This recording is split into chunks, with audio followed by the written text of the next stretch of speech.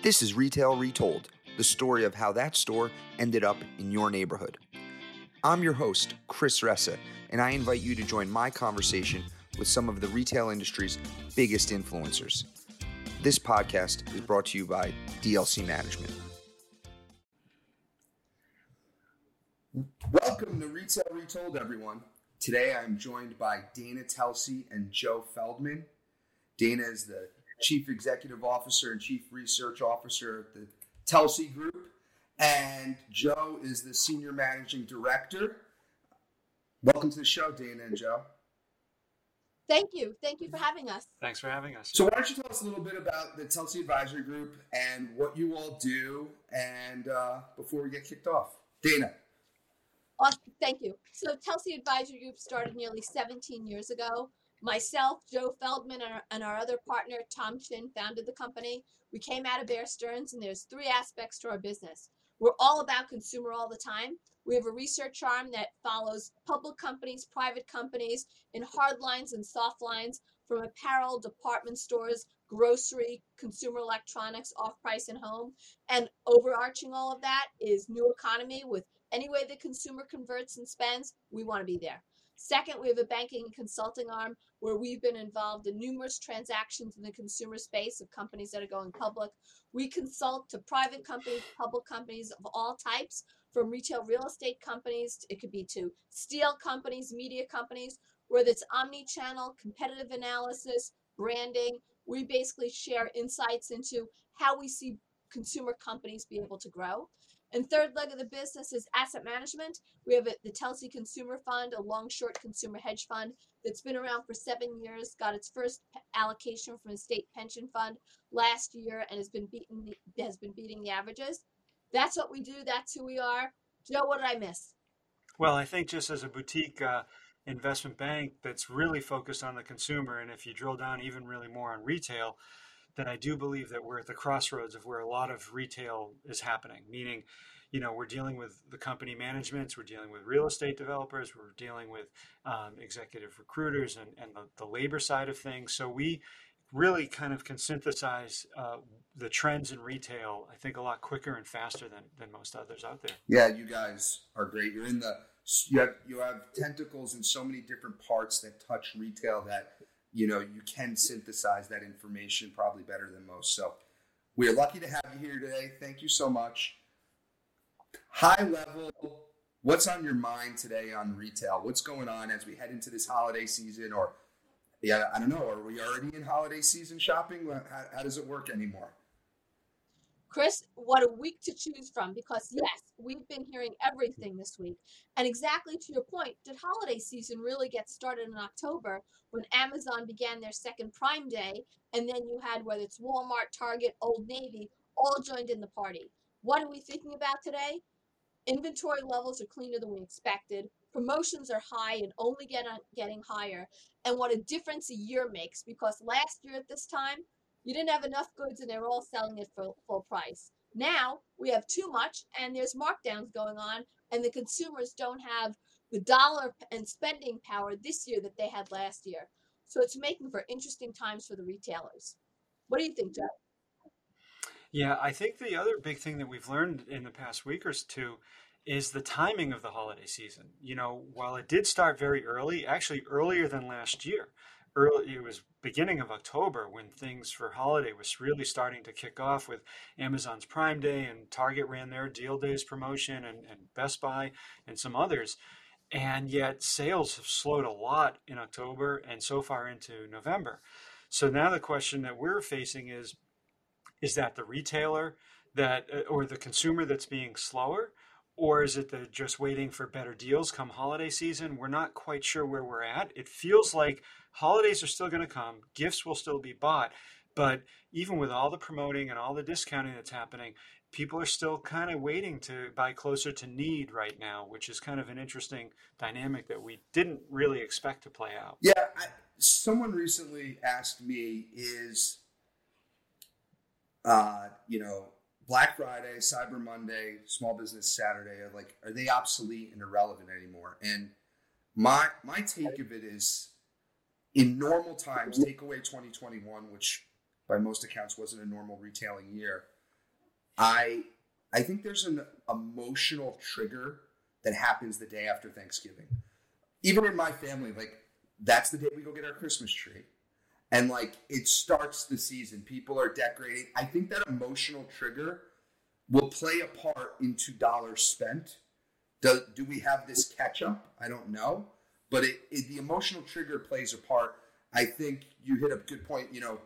With inflation, maybe people are buying more to need right now, where last year they could have prepared and bought more things earlier.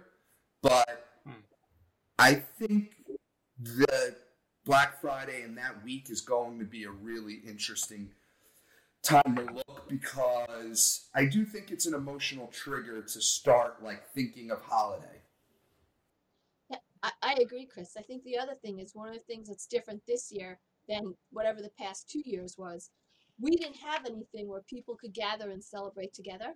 I think one of the things we're seeing is that store sales are improving, digital sales are moderating, and I think that ability to capture the social aspect of it, people are looking forward to going out to see things. It's almost like that emotional trigger. Look at right after Labor Day. It's like back to school. It's the new year.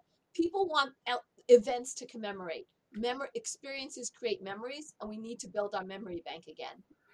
And if I could add on to that, some of the data providers that we do talk to are talking about Black Friday being a very big day this year. And that whole weekend really being much more of a kickoff than it has been in the past couple of years. So to your point, Chris, I think that could very well be the case.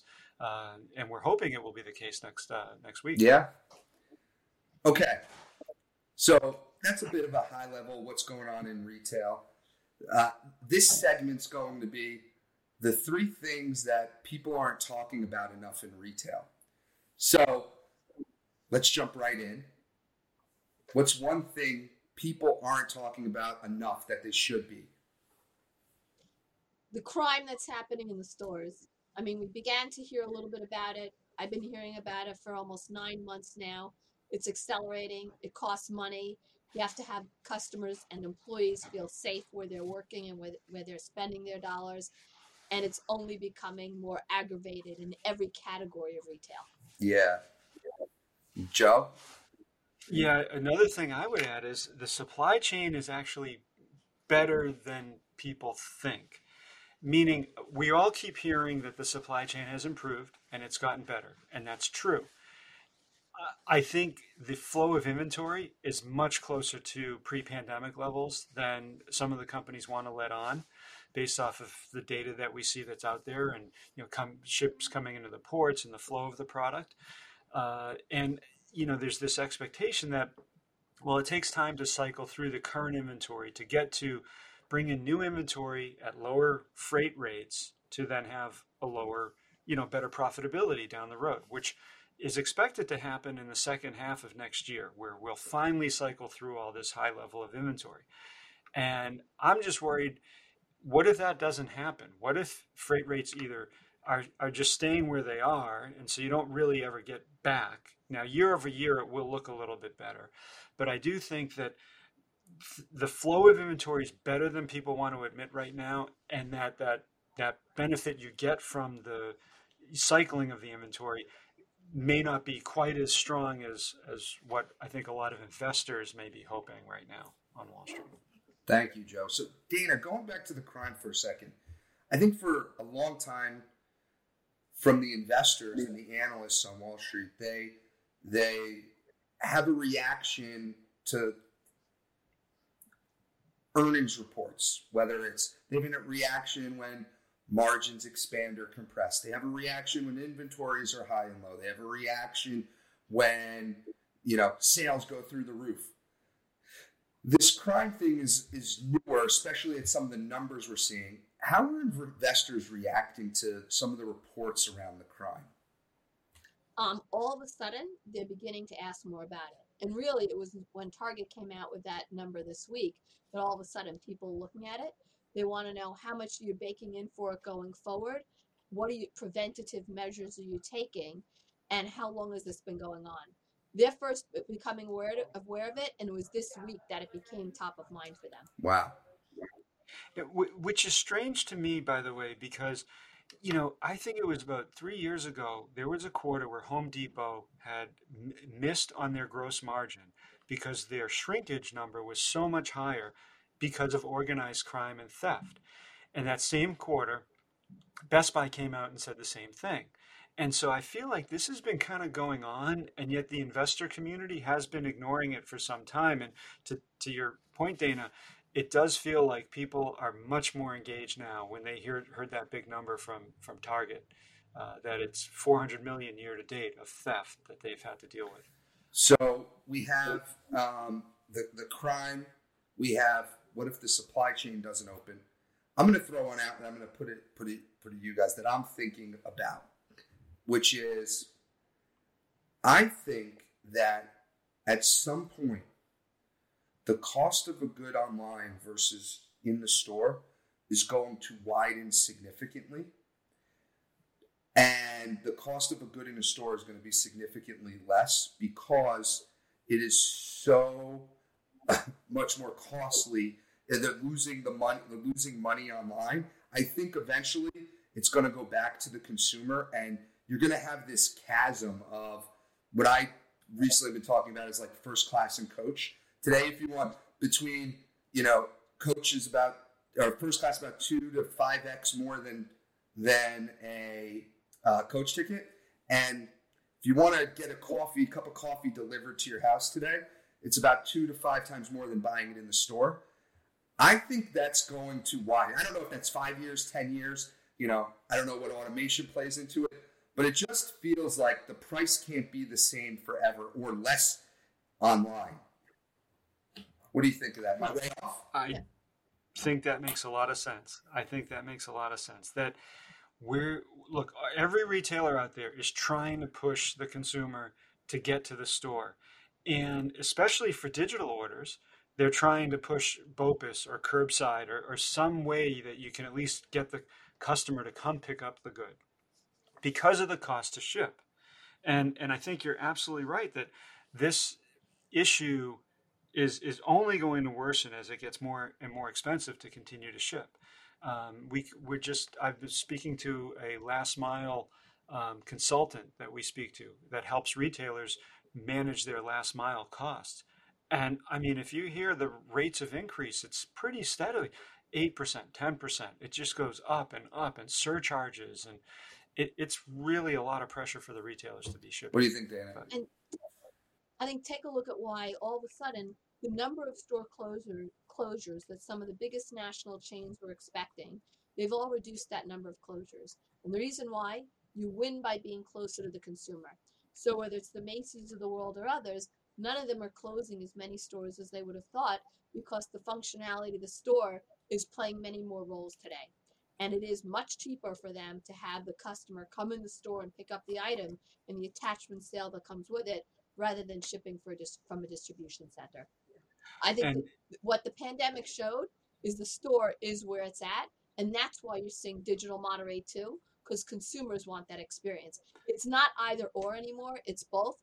But the ability to operate and be able to deliver margins, you need that physical store to be closer to the customer. Well, and we've seen it actually with a lot of the digitally native brands have really struggled this past year as consumers started to use the store a lot more often, and they didn't have as much of a physical presence to leverage. And almost every one of these digital native brands that we speak to are working aggressively to open stores because they need that physical footprint to capture the customer.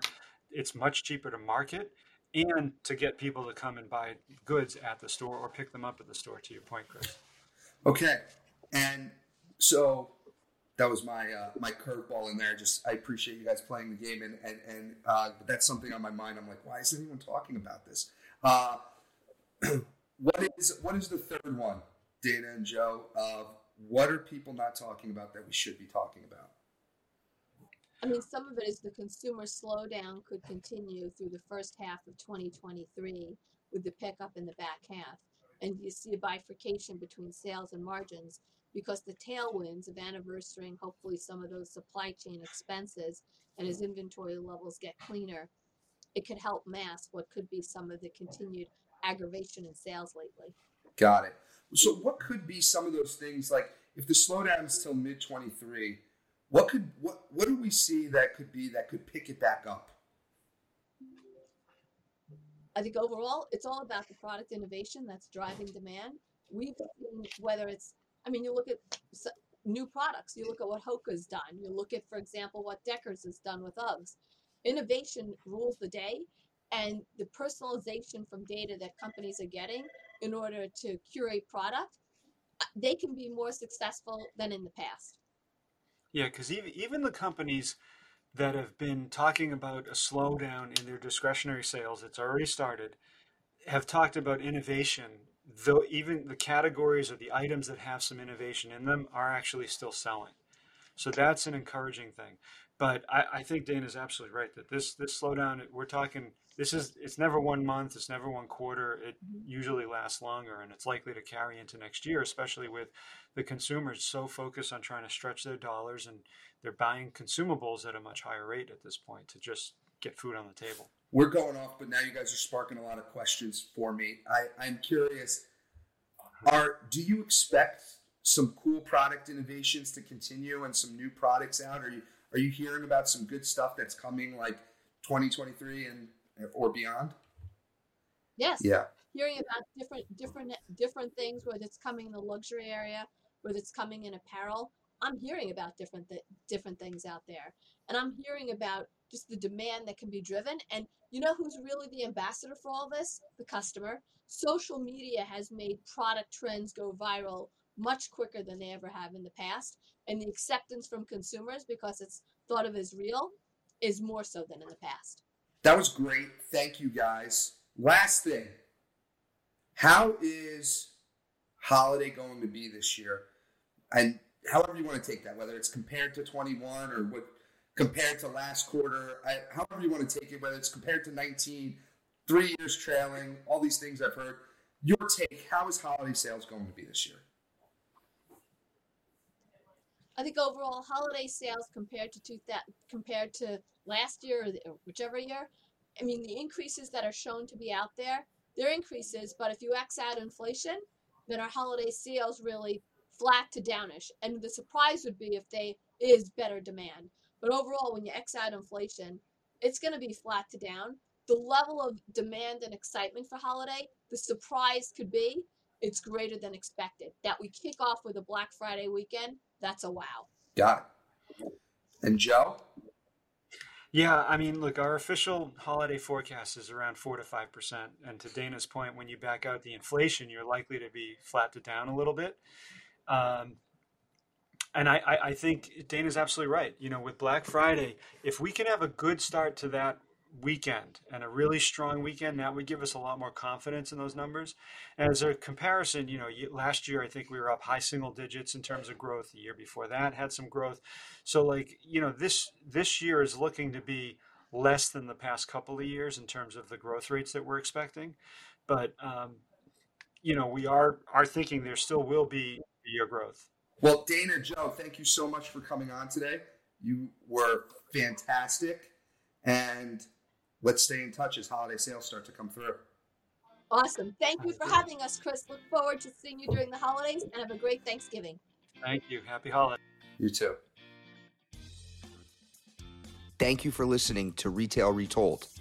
If you want to share a story about a retail real estate deal that you were a part of on our show, please reach out to us at retailretold@dlcmgmt.com. This show highlights the stories behind the deals from all perspectives, so it doesn't matter if you are a retailer, broker, entrepreneur, architect, or an attorney. Also, don't forget to subscribe to Retail Retold so you don't miss out on next Thursday's episode.